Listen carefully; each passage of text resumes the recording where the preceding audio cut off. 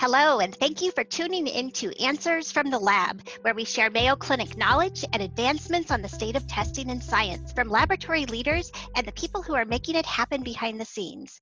I'm Dr. Bobby Pritt, your host, and a clinical microbiologist and the chair of the Division of Clinical Microbiology at Mayo Clinic in Rochester, Minnesota. For today's episode, we welcome Jeremy Novak from our product management team at Mayo Clinic Laboratories for a Test and Focus interview. Thank you for the introduction, Dr. Pritt. Today, I'm joined by Dr. Lieske from Mayo Clinic's Department of Nephrology and Hypertension in Rochester, Minnesota, to discuss recent updates to Mayo Clinic Laboratories urine supersaturation testing. Welcome, Dr. Lieske, and thank you for joining us today. To get us started, could you tell us a little bit about yourself and your background? Sure, I'm glad to be here. I'm a nephrologist, but I also have a big commitment in laboratory medicine with a long time interest in biomarkers of kidney disease and diagnosing kidney disease.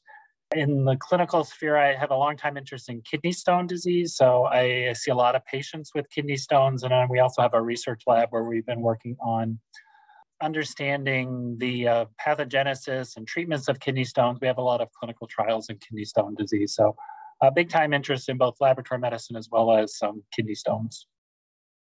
Great, thanks for the background. To get us started here in terms of supersaturation testing, could you give us a brief overview of urine supersaturation testing, things like how it should be used, how it can benefit providers and their patients, et cetera? Sure. So, kidney stones as a general thing are quite common. So, 10+% of people might have a kidney stone in their lifetime. So they're very common. Unfortunately, we don't know everything about why people do get kidney stones. But certainly having an overly concentrated urine is a big part of it. And in fact, you really do have to have a concentrated urine or what we call supersaturated urine to develop a kidney stone. So that's definitely a prerequisite. Understanding what kind of supersaturation you have is very important. So if we can measure your urine and understand if you have too much calcium oxalate supersaturation or calcium phosphate, uric acid, that sort of thing, it'll tell us what kind of risk you might have for those types of kidney stones. And then we also get other information from that. So to understand that supersaturation, we're actually measuring individual things in your urine.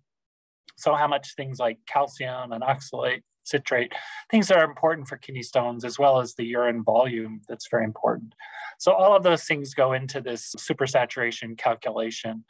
So that's the final result certainly is quite important, but then also those individual things that go into making the urine supersaturated in a given person are quite important.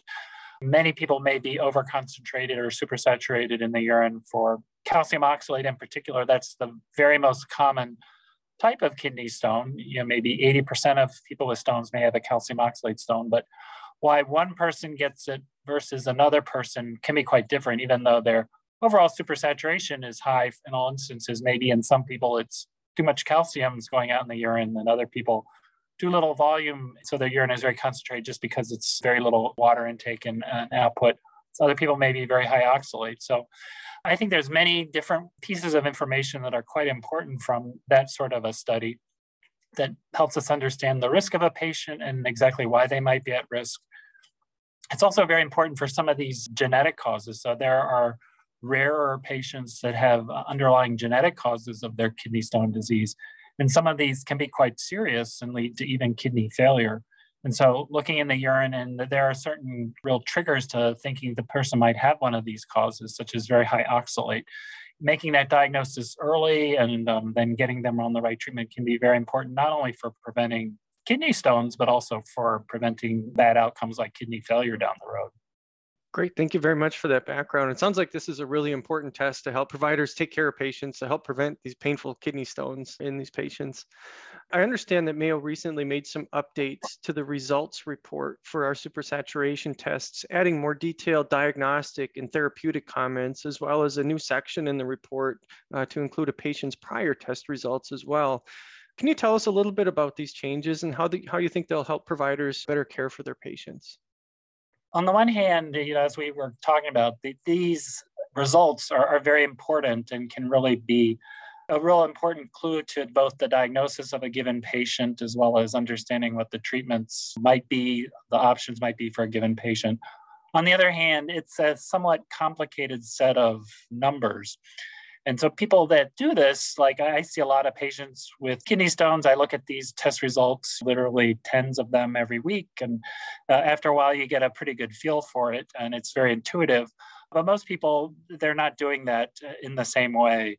Getting the most information from these reports can be very daunting and complicated, and it just can make people not even want to order the test if they can't really interpret it correctly. So what we're trying to do with these reports is to try to make these results much more intuitive to providers that might have kidney stone patients, because again, it's a very common disease. There's lots of these patients out there, and not all of them can go to see a specialist. So I think it's important to disseminate this testing ability out there into the community. And so with the report, where we're doing several things, we're trying to summarize these results for the given test. So if you order a test this week, you'll get back the report. And so we tried to develop graphics that show these key numbers like the calcium excretion or the volume, highlight those, also show what's a high-ish value versus a lowish value, what's increasing the risk of a patient of a given number versus decreasing it with red and green coloring. Because it's not usually just a abnormal yes, no for a lot of these values, but gradations of normal to abnormal, and risk can be either very low, very high, somewhere in between. And so the reports are trying to show that graphically for each one of the key analytes in the urine that we're measuring. And in addition, provide some interpretive comments that go with that particular result. So if a patient does have what looks like high urine calcium, for example, there will be a comment to that and drawing a person's attention to that. Some of the other comments are more complicated. So there may be combinations of things in the urine that point to other things, like, for example, maybe the patient has diarrhea, which can be an important, if people have chronic diarrhea, can increase your risk of kidney stones. And so there's combinations of things we might see in the urine that would be a tip off to that. And so we're looking at those and trying to generate comments that would help guide a provider to think about things that might be going on in their given patient. So that's one of the key things. We also have sort of an overall guide, if you like, at the end. So everything that we're measuring, it explains what that is and why it might be important for kidney stone disease. So there's a section towards the end that has all that detail. So if somebody really wants to at least on their first patient, or even go back and review this, I think that will be very helpful for people that don't do this a lot to understand, what the urine calcium is and what the urine protein catabolic rate is and things like that, and why you might want to know that. So that is in the report.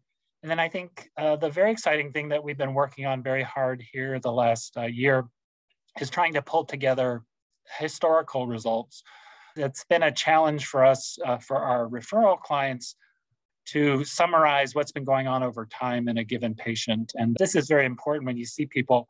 A lot of times we have an initial test result and we may make some recommendations, some dietary changes, some medications.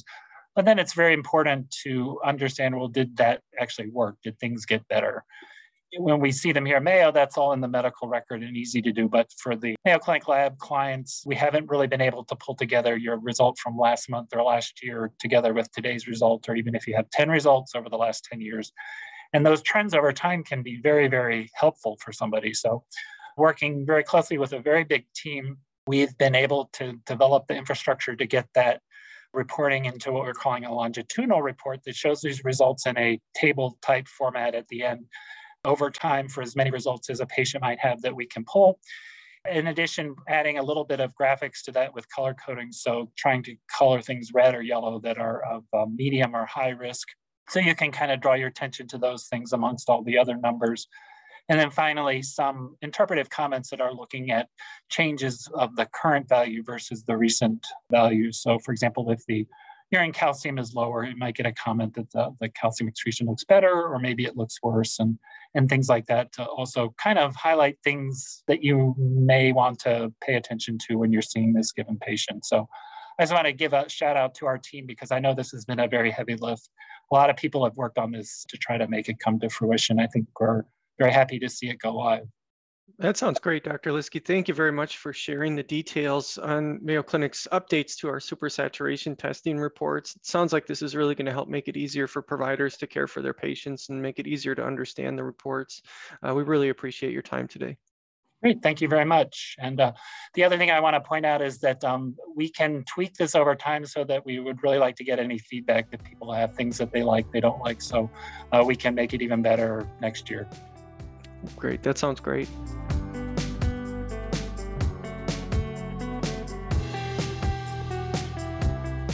Thank you so much for tuning in to Answers from the Lab. Be sure to subscribe to this podcast and don't forget to tune in every Thursday and every other Tuesday.